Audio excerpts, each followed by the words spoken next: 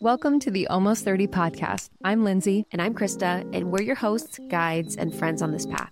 Almost 30 is not about your age. It's about the feeling. All of us are almost something, seeking community and resources to support the rumblings of transformation within us. Our conversations are deep dives, shepherded by our insatiable curiosity and desire for connection, enduring inspiration, and a sense of levity that we can all benefit from. We're looking to find the magic in the human experience. Buckle up, baby. Your evolution is waiting. Hello there. Welcome to Almost 30 Podcast. Hey, everybody. Welcome to the show. It's Lindsay and Krista. As always, just really glad you're here. We are riding solo dolo today. We've had a lot of requests for a solo episode. And so here we are. Feels good. Feels good. We needed it. We get reminded. We're like, some of our friends will message like, I just listened to the beginning. And it's like, yeah, I guess that's like, good hey, too. Listen to the whole thing, would ya? I'm like, hey, listen to the end. We need those clicks. Welcome, welcome, welcome to Almost 30. You don't need to be 30 to listen. You don't need to be 30 to be part of our community. We've been doing this for about 6 or 7 years now. And we have a beautiful brand and community of people all over the world that are interested in supporting themselves and their conscious evolution. So we talk about things like wellness and spirituality, and relationships is one of the topics that we've often talked about on the show. It was a huge focus at the beginning. We would go through dating profiles and go on dating apps for Lindsay, and I would like recount my dates. Yes, Lindsay would give all the tea. It was cringe. It was a little cringe, but fun. I know a lot of people related to what we were kind of moving through and talking about. But when I look back, I'm like, damn, no one consented to me talking about them on the pod. Did you have names for them? I forget if we had names for them. Like, did you have nicknames? I always had nicknames. Just like between friends, I would. And then on the pod, I had a nickname. I don't think I shared this one on the pod of like this one guy that I dated briefly. I called him Poppins because like he would always carry this like huge Mary Poppins looking umbrella. That's amazing. Anyway. It's funny because nicknames, there's actually scientific studies that prove that when you have a nickname with your partner in a relationship, you're more likely to have a relationship that lasts longer. But then there is also like the nickname that you don't use to their face that people kind of disrespectful. Yeah, it's almost like I think we got that from Sex and the City, because Sex and the City was like, oh, this is Big, this is Burger, this is all of the men's names, and you would kind of like have them more like characters. And it is like a Sex and the City thing that I think is where we got it, because now so many people do that. So many people kind of reference the person that they're dating as like a nickname. And it kind of keeps you, especially at that age. So at that point, when we started the pod, we were in our late 20s, like 27, 28. And I was still kind of like... too old for this shit. Anyways, too old. But I was like kind of fucking around. So like the nicknames between friends about the people that you're dating kind of kept it in this like surface level, fun, not really serious, not really allowing the feelings to drop in, not really allowing the challenges that you're experiencing or like whatever to actually be felt. I found that that was one of my tactics where I'm like, let's just talk shit about this or laugh about this every day rather than actually show up for potentially a relationship that's starting. You know what I mean? Well, it's rejecting them before they reject you. And it's just, it's like keeping away from intimacy. But through the journey of us talking about relationships, we've talked about falling in love, we've talked about breakups, we've talked about various parts of the relationship process. And I think our journey with Almost 30 has made it become more of the emotional component and like the depth and the intimacy and the opportunity for growth that relationships provide. Relationships are just like a really beautiful opportunity to grow. And it's been my deepest growth in my life is through relationship and within relationship. And part of that process means breakups and means moving on and means stepping forward into a new life and a new you and a new experience without that person and really redeveloping your sense of self. And so in this episode today, Lindsay and I wanted to talk about the invitation that you have into a new life and into a new experience and into a new version of you that will require you to potentially move on from a person or level up in a lot of different ways that sometimes feels uncomfortable, but ultimately will be for your greatest good. Yeah, it's really interesting to like think about our like evolution of how we've approached relationships, where I think again, like in our 20s, it was very much about anytime it got hard, it was like, it was this runaway, this kind of things should feel perfect all the time. And if they're not, something's wrong. And what I've realized in conscious friendships, conscious romantic relationships, even conscious business partnerships is that it absolutely will feel sticky at points, but there's a difference between a misalignment, that feeling you get when it's misaligned, and the discomfort of growth potential, and I think getting older and being in our 30s now, that's been the discernment for me where I'm like, okay, like really, what does that feel like? Getting to know that feeling and being able to identify that feeling in relationship and being able to lean in rather than lean out in those moments, has just made all the difference and shown me why being in relationship is what we're meant to be in as human beings. Friendship, romantic, all the things. It's really meant to show us who we are, show us who we're not, and really like show us our capacity to love. We can love ourselves, but when you actually extend it to another human being who's different than you, who challenges you, it's powerful. That reminds me, just like when you extend your love to another human being and you lose control over the experience, and that's what the real risk is, when you are like, I'm going to love you, and there's a risk that you could not love me back. You could hurt my feelings. You could break up with me. You could cheat on me. You could do all these things. That's when it's like real love. Real love involves a risk in your life and your experience. And I remember my old process with breakups in my 20s and even in college. I would always have backups. Me and my friends would always say, always have backups. And you'd always have like a backup person on the wings, just like ready to hopscotch in your life and just be your next partner. And I haven't been single. I started dating someone when I was 14. I've been in long-term relationships pretty much my whole life, between 2 years in high school a few times, and then college 6 years, and then a few years. It's just like a whole thing. And so I would always have someone that would be waiting, whether it was an ex that I would go back to for the interim time. You always just see what the ex is up to. You're always like, I know somebody that's going to be around, and that's my ex. And it would be that dance. So like with the exes, you always would like roster check your exes. And it's funny because at my age now, when I went through my separation, I can't roster check my exes because they're like fully have children and a family. I'm like, dude, it would be illegal. It would be illegal. There was someone I even talked to from my high school, and I was like, damn, I'm like roster checking someone from high school. And I'm like, but as an adult, it just isn't, it's weird. You're like, this is what? Like, but hey, there's always that chance. There's always the chance. I've heard of it a lot. And you have to it. approach it so much differently when you get older. 100%. Yeah, you have to identify very quickly the old patterns, because they'll come in. Like the old patterns or the old stories, especially as you step into a season that either you haven't been in a while, you've never been in. I feel like the primal part of your mind is like, whoa, where are we?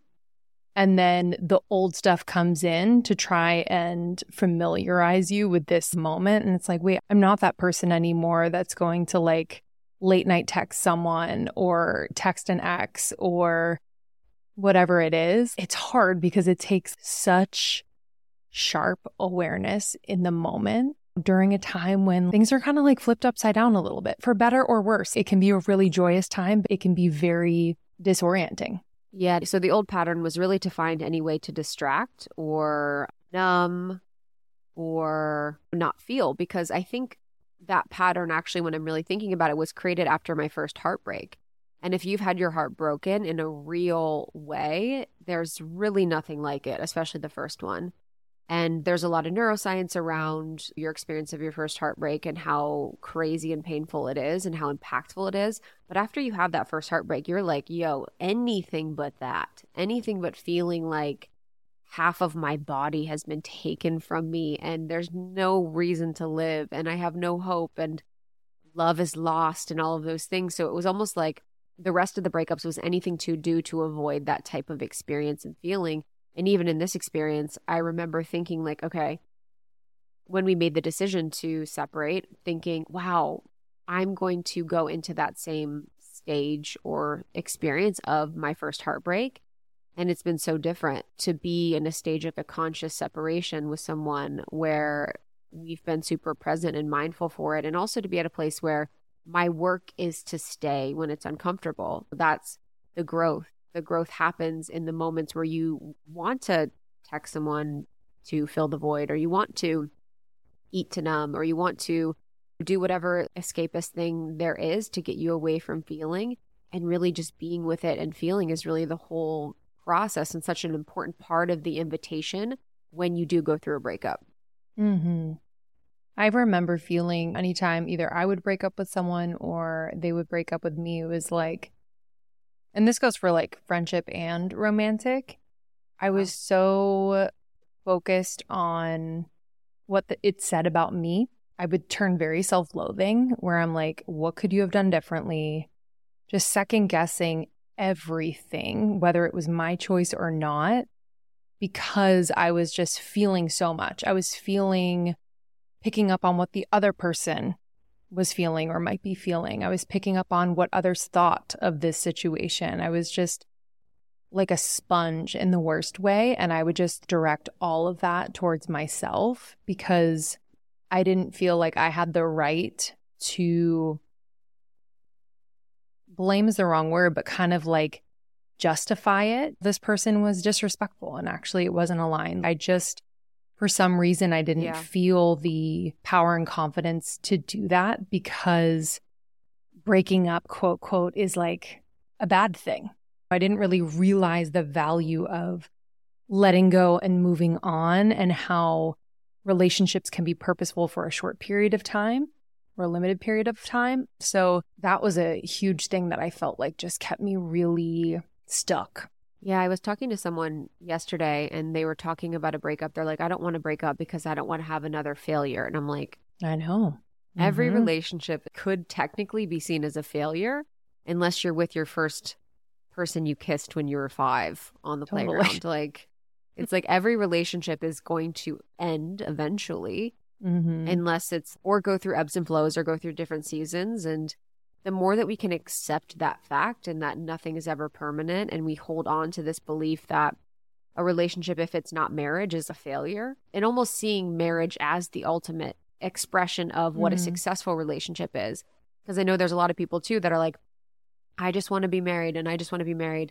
And coming from someone that was married, once you're married, you're married. And that means actually the journey has just begun. And it's not like when you have the decision made and you have the rings on and you had the ceremony, the relationship gets any easier, or the relationship becomes something that you don't have to work at or you don't have to put effort in. It's like then you have the rest of your life to maintain and sustain a healthy, loving relationship that you feel really good and that you feel really proud of. And that takes a lot of work, effort, self-awareness, whatever the process is, but it's never just a destination. A relationship is never a destination where you can like just end there and it's all good. I think we often think that, especially when we've been broken up with, or especially when we're in a single season or we have something, we can really see things as way better than what they were too. And I think that's another thing that people often do right when they get into the season where they have the breakup. I've probably done this myself, is you romanticize the good parts of the relationship you were just in. You're like, oh my gosh, it was this, it was that. We had such great chemistry. We had such great sex. They were so kind. They were so loving. My parents love them, whatever the thing is. And we forget about all the reasons why we did break up and all the reasons why it didn't work. And for that reason, for a lot of the relationships I was in, less so this one, actually this one maybe, but I would write down all the things that were wrong in the relationship and have it as a way to look back whenever I felt myself wavering and just reminding myself like, oh yeah, I didn't feel seen, or that really didn't work for us, or this really wasn't like a thing that felt good. So you can have that reminder, because I think as a way to continue our self-hatred and self-loathing and to see ourselves as the problem, or that's for me what I do. I always see myself as the problem or the perpetrator. or someone that has done something bad, if a relationship ends, to remind myself like, oh, there was actually two people involved and there was more issues than I think right now in my mind when I'm romanticizing this connection. Yeah, definitely. And depending on how long you were with that person, I think it's that part of you that wants to justify that time and energy spent, where it's like, it was, oh man, it was so good. What was that? There's that part of you that kind of wants to justify that. And just on the failure piece, real quick, like, I think an important growth point or something to really fully feel in your body in every relationship that you're in right now is that there is no such thing as a failure within a relationship, whether it lasts a month or 10 years. There is a very specific purpose to each relationship that you are in. Your soul has chosen these relationships to help you to evolve, to allow you to experience yourself and God in and through these various relationships. And so I totally understand these moments of like, well, I cheated or he cheated on me and that was a total failure. And absolutely that has that quality to it. And I'm sure if we allow time to pass and we step back and really allow the experience to move us and change us, like it was for your greatest and highest good that you found that out, that you are moving on in the way that you are, that you have been inspired to do certain healing work because of it. So I just wanted to say that because I think we can be so focused on, and this is another thing that comes up in the wake of a breakup, which is like perfection. Like, well, the next time it has to be perfect. I have to be perfect by the time I meet my next person. I have to heal all the things that I feel like were wrong with me in the last relationship, or that person called out in me that were wrong with me. And I was reading Shalina Ayana's book, Becoming the One, and she says that seeking perfection is a strategy to self-protect. It's like a sneaky way to stay separate from love, she says, to affirm an old story, to avoid exposing our wounds. And I'm definitely someone, and I feel like we both are in different ways, like where we just, we seek that perfection, whether it's in others or in ourselves. And it becomes this like prison where we're unable to fully experience the joy and expansiveness of a moment or a relationship or something in passing that is for us because we're so focused on what needs to be perfect. I am juggling quite a bit lately. I have a new baby, 6 months in, and we are finishing our book and running a business and a marriage and a house. And it's just a lot, but everything is all good and just my dream, but it's a lot. But I have found that if my health routine is on point, then everything runs smoothly. And one huge piece of that routine is my supplementation. And Cymbiotika has just always been a constant in my routine. If you haven't heard of Cymbiotika, they're a health and wellness company that does everything with intention. I mean that from the bottom of my heart. Like, I know them. Shervin has been on the podcast many times. I just have seen how passionate, how incredibly intelligent, how dedicated he is to creating products that are clean, plant-based, without toxic or harmful chemicals, which we need more of that in the world. So let me just run you through what I'm taking. I take the vitamin D3 K2. It's the liposomal form. I just squirt 12 little pumps in my mouth every single morning. I also take their B12. I'm also obsessed with the liposomal vitamin C. I have these little packets.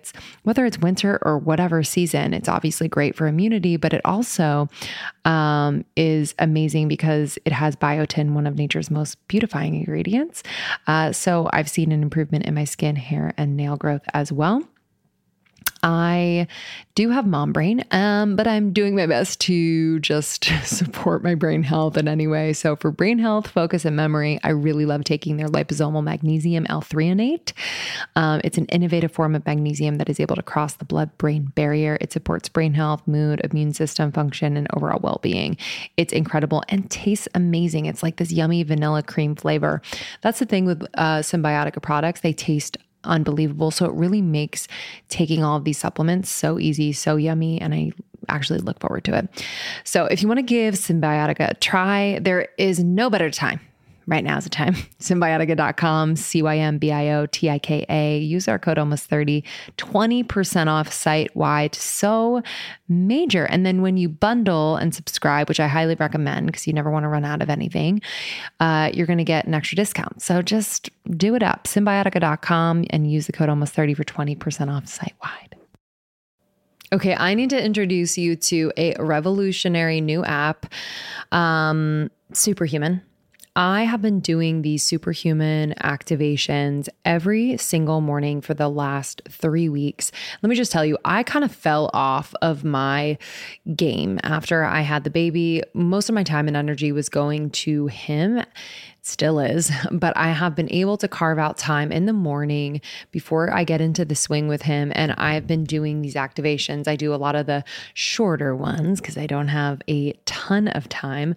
But let me just say, this is new. Like, this is a new type of audio that are super energizing and really specifically designed to transform you into your future self. So I know a lot of us want to manifest things. I know a lot of us are thinking about planning for the future, but a lot of us feel stuck. And so I've just felt like this has unstuck me in just the most beautiful way. So I've been doing a lot of their pep talks. I've been doing some of their writing activations. This morning I did the 3 morning questions. It was a 7-minute, really vibey writing activation that I love. So I had my journal out. Yesterday I did a pep talk about tackling procrastination. There's a part of me that procrastinates quite a bit. So I love this. I love this. There's going to be an activation for you for this moment, for this day. It's incredibly supportive. So we actually interviewed Mimi Bouchard, the founder, not too long ago. Check out that interview. And we have a sample of one of the activations on our feed. So you can check that out as well. It's way easier to implement into your routine and far more effective than any other audio app out there. I've just noticed that I'm doing it much more consistently. So please don't miss out on this crazy deal. They rarely do discounts. On top of the 14-day free trial, get over 60% off your subscription for a limited time only at activation.com/almost30. Literally, there is no risk. If you change your mind and forget to cancel after the trial, you're covered by their money back guarantee. The offer is only available through their website, not on the App Store. So that's activations.com/almost30 for 60% off. It expires soon. Yeah, I think the perfectionism piece is huge, and that goes along with control. And I realized that I was talking to a friend a few months ago. She was going through a breakup, and she's like, okay, now I'm going to do this thing. I'm going to do this healing thing. I'm going to see this person. I'm going to work with this thing. I'm going to start working out in this way. I'm going to start eating in this way. I'm going to go back to doing this. I'm going to do this. I'm like, oh, you can just feel and see the inner child just spinning around, trying to control the circumstances because they feel rejected or abandoned, and trying to figure out what makes me feel loved. And I feel loved when I feel perfect, or when I feel like I'm doing all of the things. I'm working out. I'm eating well. I'm seeing friends. I'm doing well at work. I'm succeeding in all these things. And it's such a pattern that I think so many of us have. And I have it for sure. And in so many ways that I've been really working on, and I'm really conscious about, thankfully. But most of my life would be like breakup, hottest version of me, loading. You know what I mean? You're like, hot girl, ready. It's funny. There's also memes about it too, where girls will go through breakups and a week later be in Bali on vacation. And guys are like, just don't handle it or process it in that way. And so many of us do use the perfectionism as a way to control. We can't control the fact that we are no longer in a relationship and maybe we got broken up with and maybe we feel in pain or maybe we feel rejected or abandoned. So we're going to try and control this entire experience to make sure that we're presenting this beautiful, perfect front because we know that's what gets us love. And I found myself even after the breakup where I was like, yo, I gotta be hot. I have to be, I think, just hot. I don't think I thought anything else because, yeah, I was like, I think I just need to be hot because. Why did it feel like there was a gap between that? Did you feel like, because sometimes when we're comfortable with someone, like it does feel like we kind of are just like, yeah. Okay. But how did you feel? I think in the part of the relationship I hadn't felt super good, but I think really it was the fact that there's going to be a new energy that I need to attract with the way that I look. So it was less so about, I guess, the relationship and how I felt in the relationship and more so about what I had perceived was part of my value worth. And I know I feel really comfortable with men. I love men. I'm really get along with men. So it's not like I've felt nervous about who I am with men or my personality in attracting a men. But I perceive that right now, being my age, living in Los Angeles, it is a jungle out there. So if I want to get someone to talk to me, that means in my mind, I have to be hot and I have to be thin and I have to be perceived in a certain way. After I talk to them, it's all fine. But it was really like, oh my God, how am I going to get someone to be attracted to me if I'm not feeling hot? Because there's so many hot girls out there. And when we go through a breakup and we're going through the process of grief or the process of the breakup, we can have thoughts like this come up where it's, okay, I need to be, whether it's an insecurity about something about how you are as a person, I need to be more this way. I need to look more this way. I need to show off more this way. I need to be more successful, whatever. All of those will come to the surface for us to really look at and for us to really be with and to eventually learn to let go and learn to integrate and know that if we continue to try and change ourselves and those aspects of ourselves that we are not deeming as lovable, then, you know, we're going to be attracting someone that's not essentially loving us for that either. Yeah, definitely. And just noting that LA is a very specific place to be dating, just like New York. But I feel like LA is a very specific place at the point of feeling like you need to become something else in order to be seen makes perfect sense. And I'm just talking to the heterosexual attraction realm. Men in LA, generalization, a lot of men in LA, I feel like see through people unless, I don't know if it's you look like something or you're associated with something. I don't even know. But it's like we have so many and we have a huge group of incredible women friends who are female friends who are in that dating era. And they're like, I don't feel like anyone sees me. And it's like, I do think there's like a specific frequency to certain areas where there's dating happening and the city kind of feeds it. For better, for worse. So I just wanted to say that it's a generalization. I don't think everyone's like that, but I remember feeling that way where I was like, do I need to change like who I am in order to fucking make this happen? What is that? It's such a weird feeling. Yeah, I think the energy here is see me energy anyways. It's look at me. Who are you? Who am I? How can I be more seen vibe all the way through, whether dating or not? But there is an interesting dynamic between men and women here. It's like I can't really, it's very interesting. I don't really see, just like the balance of polarities is very interesting. I don't even really know. But so when you go through the process, I think is what we're saying of the breakup, it's like being mindful of the strategies and the ways in which the parts of you will deploy ways to keep yourself safe or ways to find control. Whether that's controlling what you're eating, controlling how you're spending your time, controlling through workouts, controlling through lots of self-help, overworking, all of those things, because we're going to probably find ways to either numb, avoid, or to control the experience because we feel out of control when we don't know where our next step is in life or we don't know where we're headed. Because a lot of times when we are with a partner, we feel like we know the future and we feel like we have control over the future because we have that other person. And so when we lose that person, we almost feel like we're out of control. And then there's this sense that there are eyes on you too. So like when you step into this unknown, You might be really excited, super proud of yourself for making this decision in the wake of it, which you should be, especially stepping out of something unaligned.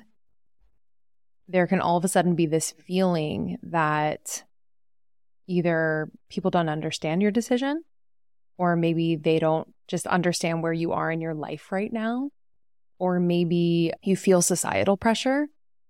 Maybe you feel like you're getting older. The clock is ticking. You might feel all of these really sneaky, insidious pressures that start to creep in and become these thought forms in your mind, and they're really not yours. And to be aware of those and to be aware of the subsequent like shoulds that develop, I should become more hot, I should do this, just being aware of when those come up, because oftentimes you're operating on a very distorted someone else's society's template that is certainly not yours. So you've proven in your decision to break up or to step away from a relationship, or even if you're the one being broken up with, you know, that you have the ability to trust your path and you have the ability to be on your path. And so in these moments of vulnerability, in this unknown space, like notice when you feel tempted to give in to those pressures and be overwhelmed by them, because they're certainly not yours, but it's easy at this time to pick up on them and feel like you need to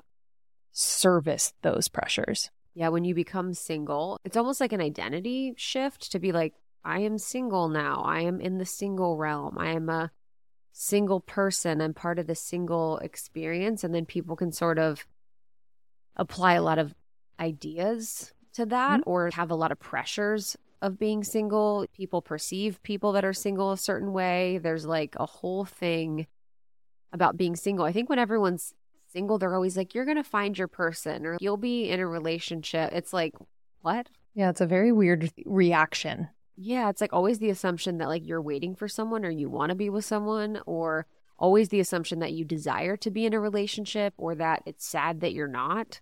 It's like, no. Totally. It says so like, much more no. about the other person than it does about you.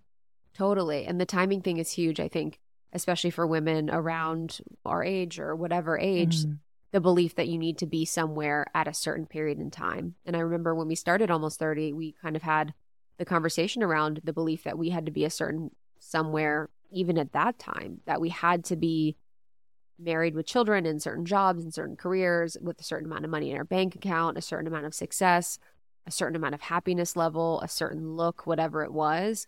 And it can be hard when your path doesn't go the way that you planned. And oftentimes the way that you planned is planning from a 12-year-old version of you or a 15-year-old version of you, because the sort of life that I had planned for myself when I look back was probably planned from a version of me that was very young and very naive, and honestly needed to dream bigger for her life and needed to think outside the box of what is actually possible, and didn't really know what was possible.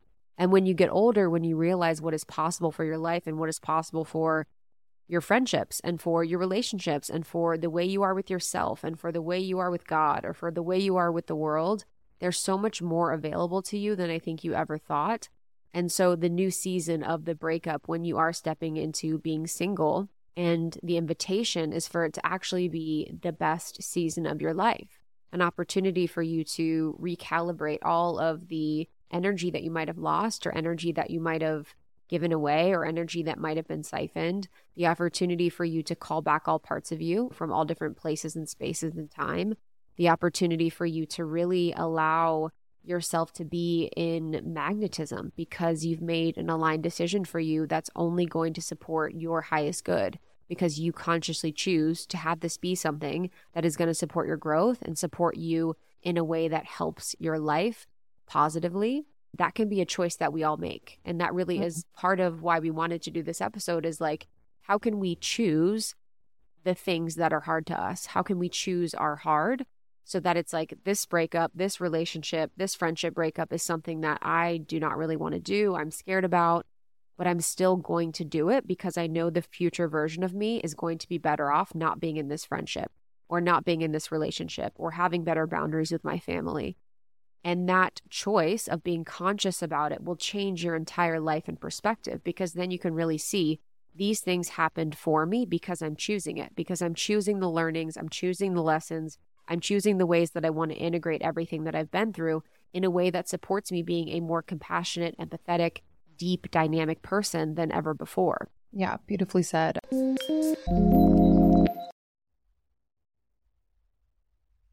This episode is brought to you by BetterHelp. Therapy, y'all. I don't know. I don't know what I did before therapy, to be completely honest with you. I think I was kind of a mess, but found it when I was meant to. But I've been going to therapy for about 6 years now, which is so crazy. So crazy, but it has changed my life, and I will continue to invest in therapy for as long as I can. I feel like it has totally made my relationships better, made my career better. I am a better mom. I am a better wife. I am a better friend. I am a better daughter and sister. Y'all, it's just the gift that keeps on giving. So if you're thinking of starting therapy, give BetterHelp a try. It is entirely online, designed to be convenient, flexible, and suited to your schedule. All you have to do, this is it. Just fill out a brief questionnaire to get matched with a licensed therapist and switch therapists anytime for no additional charge. If you get matched and you're like, not quite a fit, they make it easy and it's free to change. But I've had a lot of friends try BetterHelp and love it. So I really encourage you to start therapy. It's been the best decision I've ever made for myself. Find more balance with BetterHelp. Visit betterhelp.com/almost30 today to get 10% off your first month. That's betterhelp.com/almost30. I think the choosing part is such a theme of this season of people's lives as they step in, where maybe for a long time, like you've felt like you've just kind of been victim of your life, which is not the truth, but that's how it feels, where it's like, how did I get here? How did I end up in this relationship? How did I end up in this job? How do I end up with this group of friends that I feel so unaligned with? And you were meant to experience that contrast, but I just remember feeling such a sense of self when I was able to confidently choose for me and like really feel into, does this feel like my heart is choosing this, like my soul is choosing this? Once I became aware of like what the soul was, I was like, oh yeah. And it didn't always make sense to people. And I became quickly okay with that because of the feeling that it generated. I was so just enamored with this new feeling of, oh yeah, this is to like live aligned. This is to live like a soul-led life. And it becomes just how you live your life. And your soul will lead you eventually to the next aligned relationship that is going to just crack open your heart and experience and show you aspects of your life that you never thought were possible. But in order to get there, you really have to be in the choosing of for yourself before anything else. Yeah, because at the stage of post-breakup, where you're kind of in the grieving process and you're really looking forward to your new beginning, this is when there's more unknown than ever. There's more unknown about who you're going to be with, about if you're going to have a family, where you're going to live, what they're going to be like. It's like a brand new journey. It's a clean slate, and it's really exciting if you think about it. And something that Lindsay and I really want to bring through our work in the book that we're writing is about change, and is about our relationship with change, and how if we can see change as the opportunity to bring good change, to bring through the change that will lead us to something that feels more soul aligned and more conscious and more loving and more us, then we can see all of these things like breakups as the new beginning and as the part of our life that will really bring us to something better and more joyful and more exciting, because the possibilities that we have really increase. They get better. They get more exciting. It gets just really beautiful. And I've been really excited because I'm like, wow, I had a great relationship that had its journey through the 10 years. But I'm like, oh my gosh, the possibilities are endless for my new life, where I could live, what they could be like, what our family could be like, what they're going to bring into my life. And when you think about how important the person that you marry is as one of the biggest decisions of your life, maybe the biggest, per some psychologists that speak to the choice quite often that I love to listen to, it's going to be something that really impacts you. So I'm so amazing right now, and I'm trying to really just integrate and be with myself. Who am I, and am I going to be like when I have the possibility of someone so amazing stepping into my life, making my life better, making my life easier, making my life more profound and prolific than it already is. It can be really, really exciting rather than something that feels like we've lost. And I think when we think about grief, and grief is really the feeling of loss from losing someone through death or through relationship transition, there can be a lot of grief that comes up when you break up from someone, whether it's a family, friend, or romantic relationship. And grief is very natural. It's very natural for us to grieve the potentials, the possibilities, the what ifs, the shoulds, the coulds, the woulds. And the emotional suffering that we go through is all on purpose, but it can also be integrated with a real excitement for what's to come.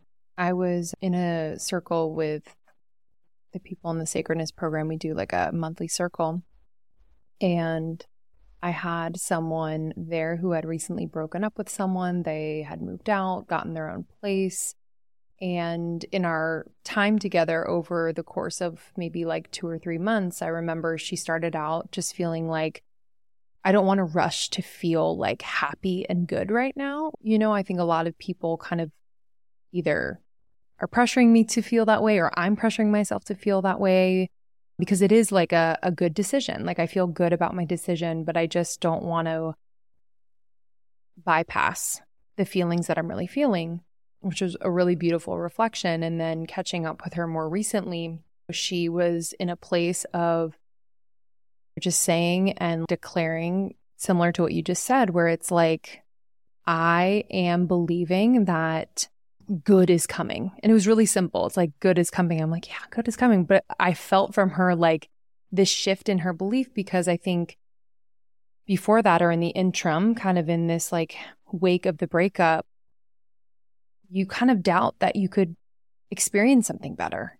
Like you doubt like that capacity that you can hold something better because you've just gone through a breakup, or you doubt that you're deserving of that. And it was just really cool for her to like full body feel like, yeah, like actually better is coming, like a more just full, beautiful life is coming in the form of opportunities and relationship and experiences. And I think even just that like slight shift of expecting good can be super, super powerful, because we don't realize that the mind is often expecting the worst. I've been getting into Neville Goddard's work, and a lot of his work is a lot of what so many law of attraction people teach now, and even a lot of Joe Dispenza stuff. And it's around the law of assumption.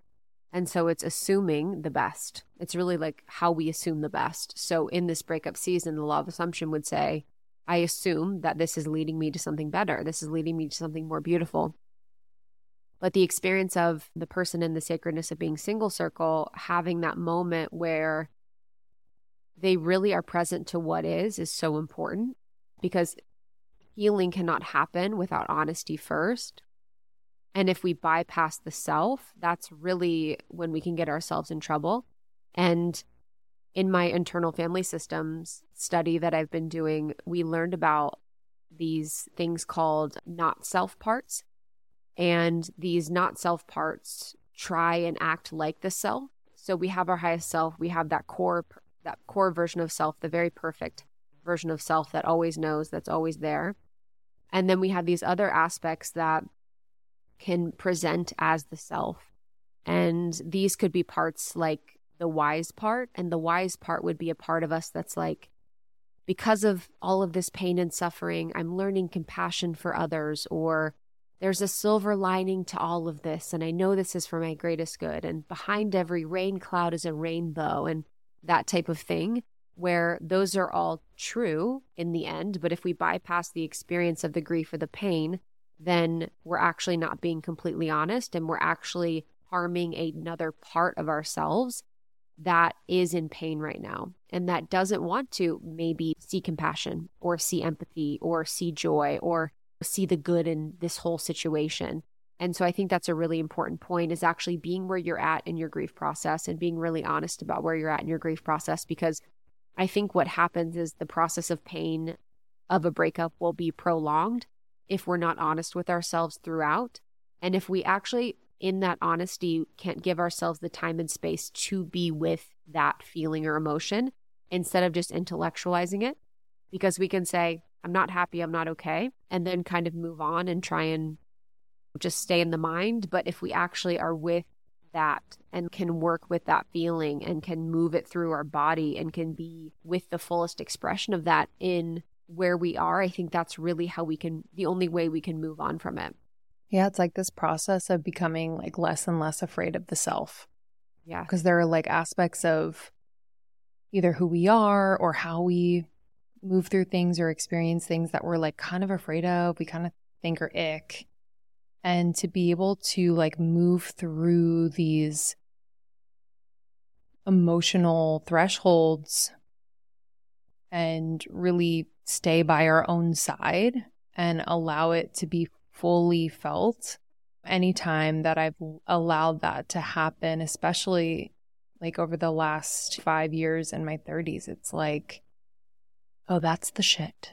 Like that is what brings me closer to myself.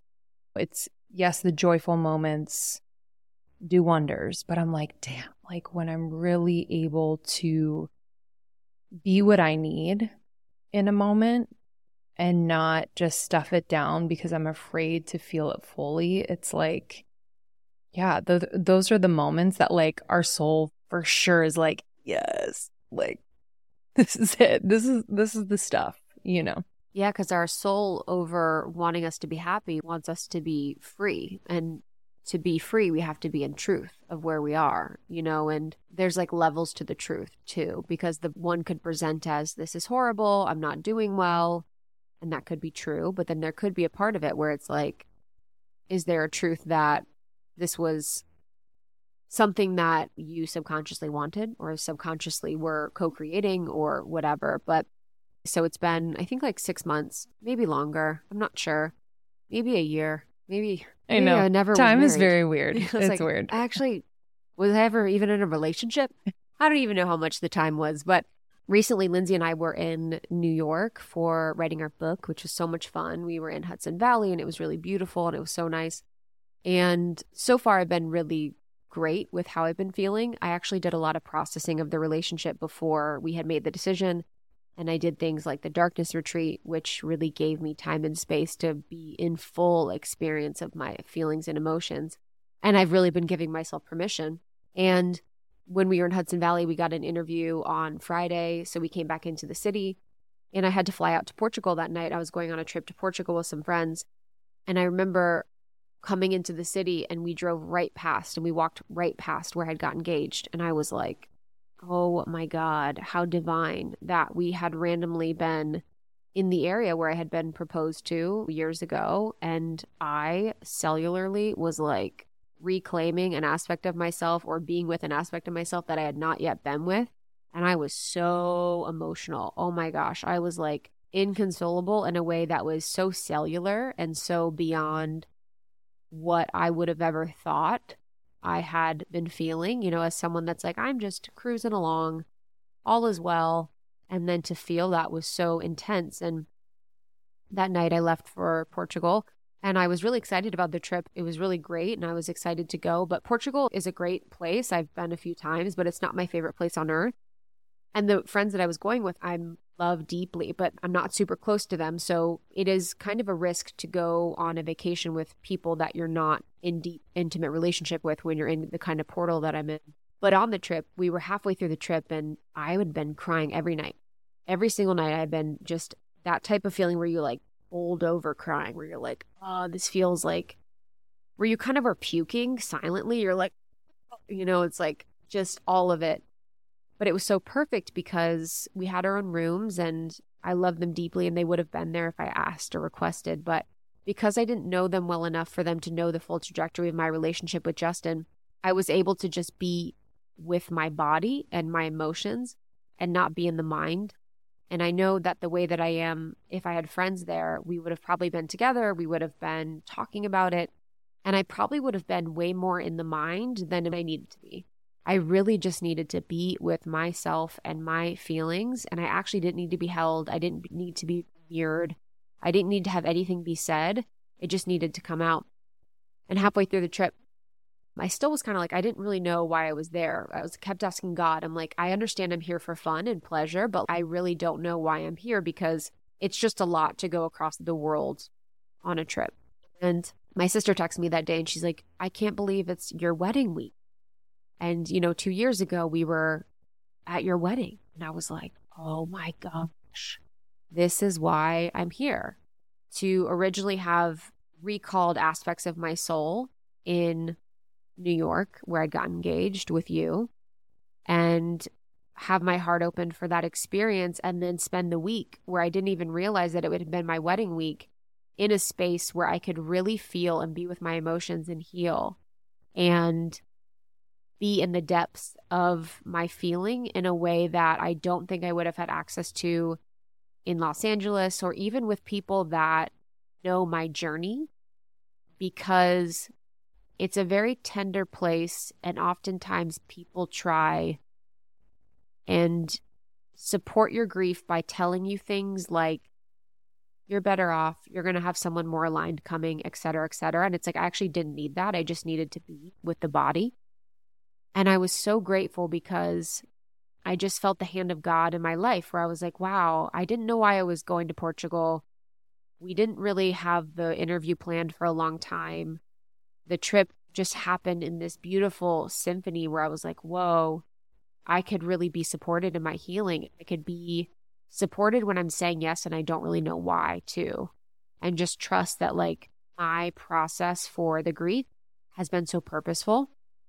And it's actually been so nice because it's given me the opportunity too to know that whenever the next relationship comes around, whenever that timing is, I'm going to be fully there in like mind, body, and soul, because my body has been able to release cellularly all the things it needs to. And I'm able to express, and I'm able to be, and I'm able to feel, and I'm able to just actually fully be aligned in all three centers in the next experience, rather than being like, oh yeah, this is my wedding anniversary. I'm going to have an emotional experience about this. And then I'm going to go on a date that night with someone new. It's like I've been able to be fully present with the process. And I'm so proud of that. And I'm so proud of my journey with really honoring this in the way that it should be, and being gentle and slow and not rushing. And yeah, I'm not a patient person at all. That's my Achilles heel, to be honest. It's really, really bad. But with this, I've been able to be more patient with myself, I think, than anything else. Couldn't agree more. Yeah. Just as your friend and knowing how measured you've just approached this whole process is different. Like you said, like you're kind of impatient, and I think you move very quickly generally. And so it's been really beautiful to just see you be guided through this, not need to stronghold it or control it. And yeah, I mean, God is good. And the symphony piece, when you said that, it just makes me think of those moments in life where it doesn't mean that everything's happening perfectly. It's not like everything's roses and the birds are chirping. It's like on a deep cellular level and in your heart, you are literally taking part in a life that is just divinely orchestrated, and it all makes, quote, sense, but on a cellular level. It's not like in the mind. It's like I am completely taken care of, and I am completely in my life, us on that walk and you feeling what you were feeling and just like allowing yourself to feel a lot of people would like run away from that feeling, be like, "Ugh, I can't feel that," which I understand because it's so big. But for that walk to happen in the place that we were and for the feelings to come up, for you to allow, I mean, it is literally like just this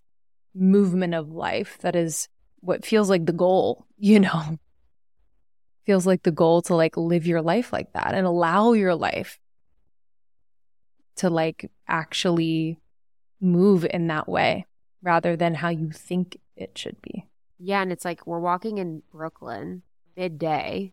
I am like a mess, crying. And I'm like, I don't even care. I'm just like, who knows, whatever. But I'm so grateful for the darkness to really show me the edges of my feeling and know that I can make it over the hump, the fear that like, oh, no, no, no, no, no, no, no, no, no. And when we think about a child and a baby and a child and a little person and how often when they cry, it's like, they're like, no, no, no, no, no, no, no. And how often we like, no, no, no, no, no, no, no, ourselves. And how often we like stop and stifle and prohibit and prevent ourselves from really feeling for fear of like what would happen. And now I've been able to go over that hump enough times where I know I can make it over and still be alive and safe and whatever is so nice because I know that for so long, that was the fear of like, oh, if I start to feel, when is it going to end? If I start to feel, I'm going to be here forever. I'm going to be in this place forever. So the grief part of the invitation process and allowing ourselves to be in our heart is really part of the magnetism, because when we're in our heart and when your heart open, it means that your heart will break, and it means that your heart will break open, and you will have this really beautiful space of like clarity and honesty and truth, and you will attract such beautiful things to you in your life. It's just been really, really nice to have more trust about the journey of my life because I know that my heart is open after it's been broken. Yeah, it's been really beautiful to witness as your friend. I think just to round this out, I'd love to talk about just some ways in which, just tactical and or less tactical ways in which we can just continue to tend to our being. I was going to say healing, and I'm just mindful of like kind of that feeling of like never ending, feeling like, do I have to be healed in order to fill in the blank? But yeah, I feel like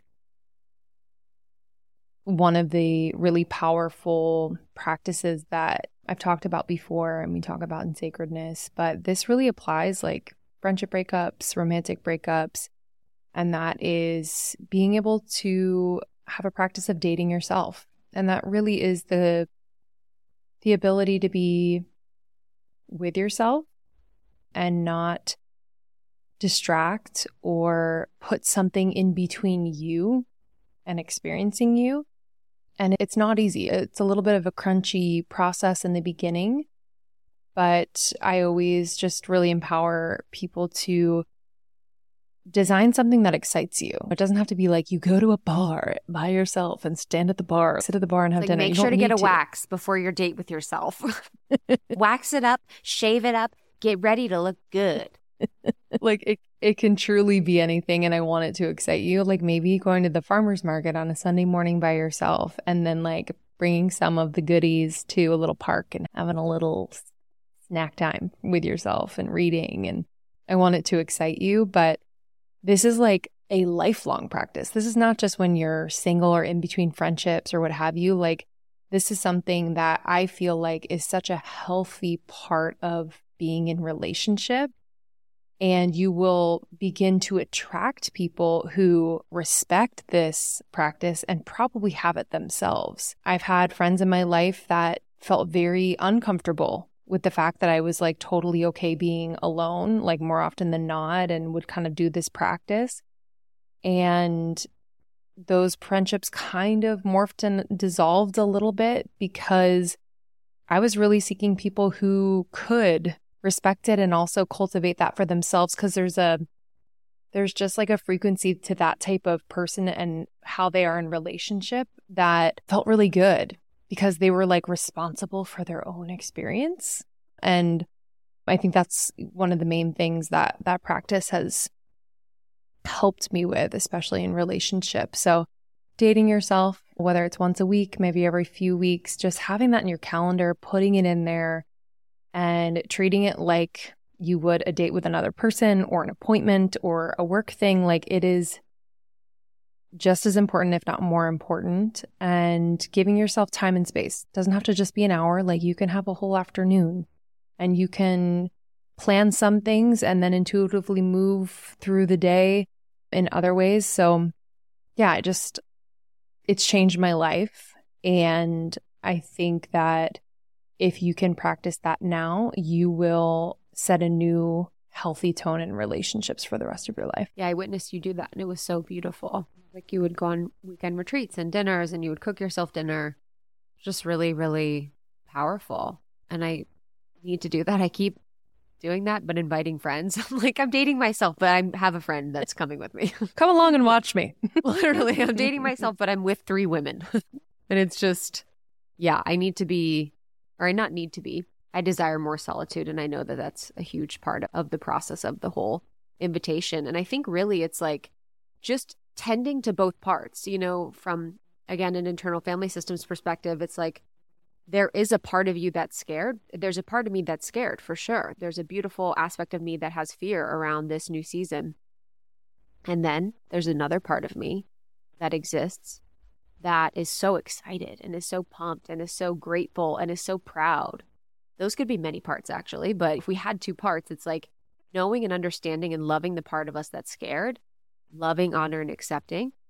If you want to do EFT tapping, you could listen to our episode with Brad Yates we did on tapping. That could be supportive of that.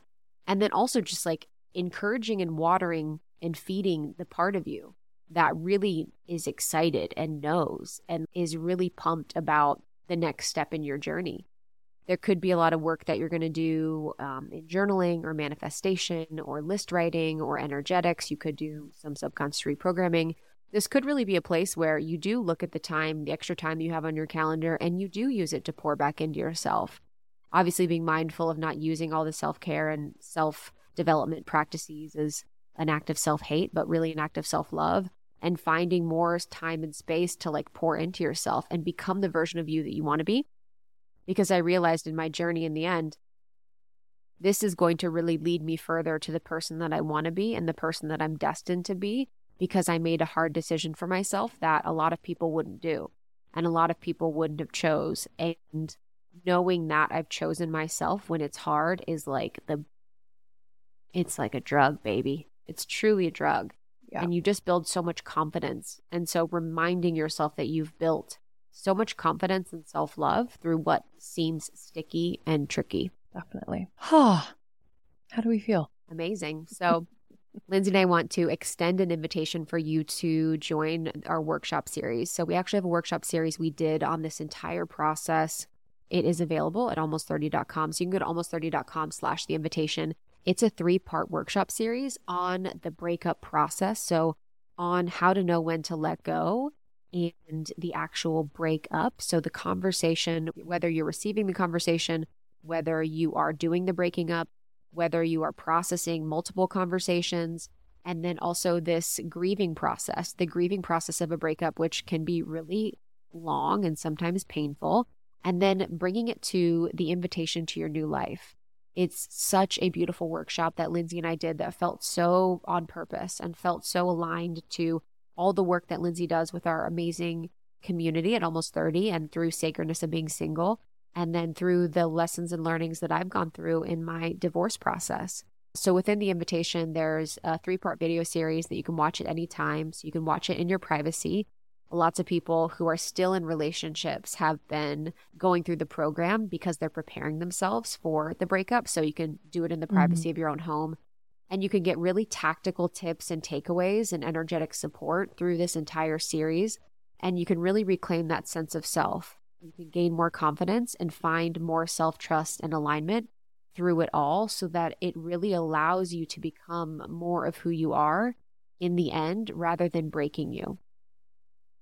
And it's beautiful. You'll hear from people who attended the workshop live. It will be anonymous, but you'll hear their stories and questions and fears. And I think being in the community that we're in, it's been such a huge part of the growth and healing is to witness other people kind of moving through their process. You can see yourself in one another. So I think that's a really beautiful part of the workshop as well. So again, it's almost30.com/theinvitation, and you'll have access to that forever.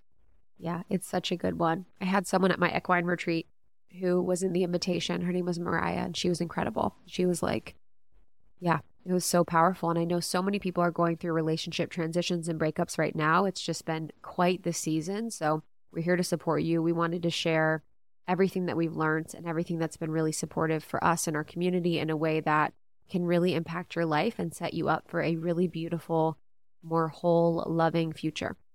Mm-hmm. Thanks for listening to another solo with me and Krista. We love doing these. If you ever have a request for a topic or have a question, please send them our way. We're going to be doing more of these as the year goes on. We're kind of going back to our roots. Just you and me, baby.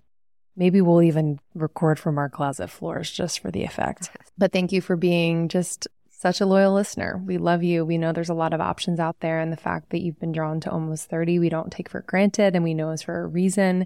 So please make sure you're subscribed to the show wherever you listen to podcasts. And if you want to just dig in a little bit more with me and Krista and our community, you can also join our membership. Go to almost30.com/membership.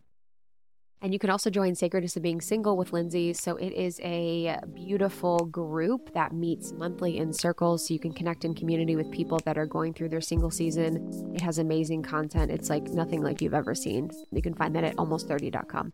Almost 30 Podcast on TikTok, Almost 30 Podcast on Instagram.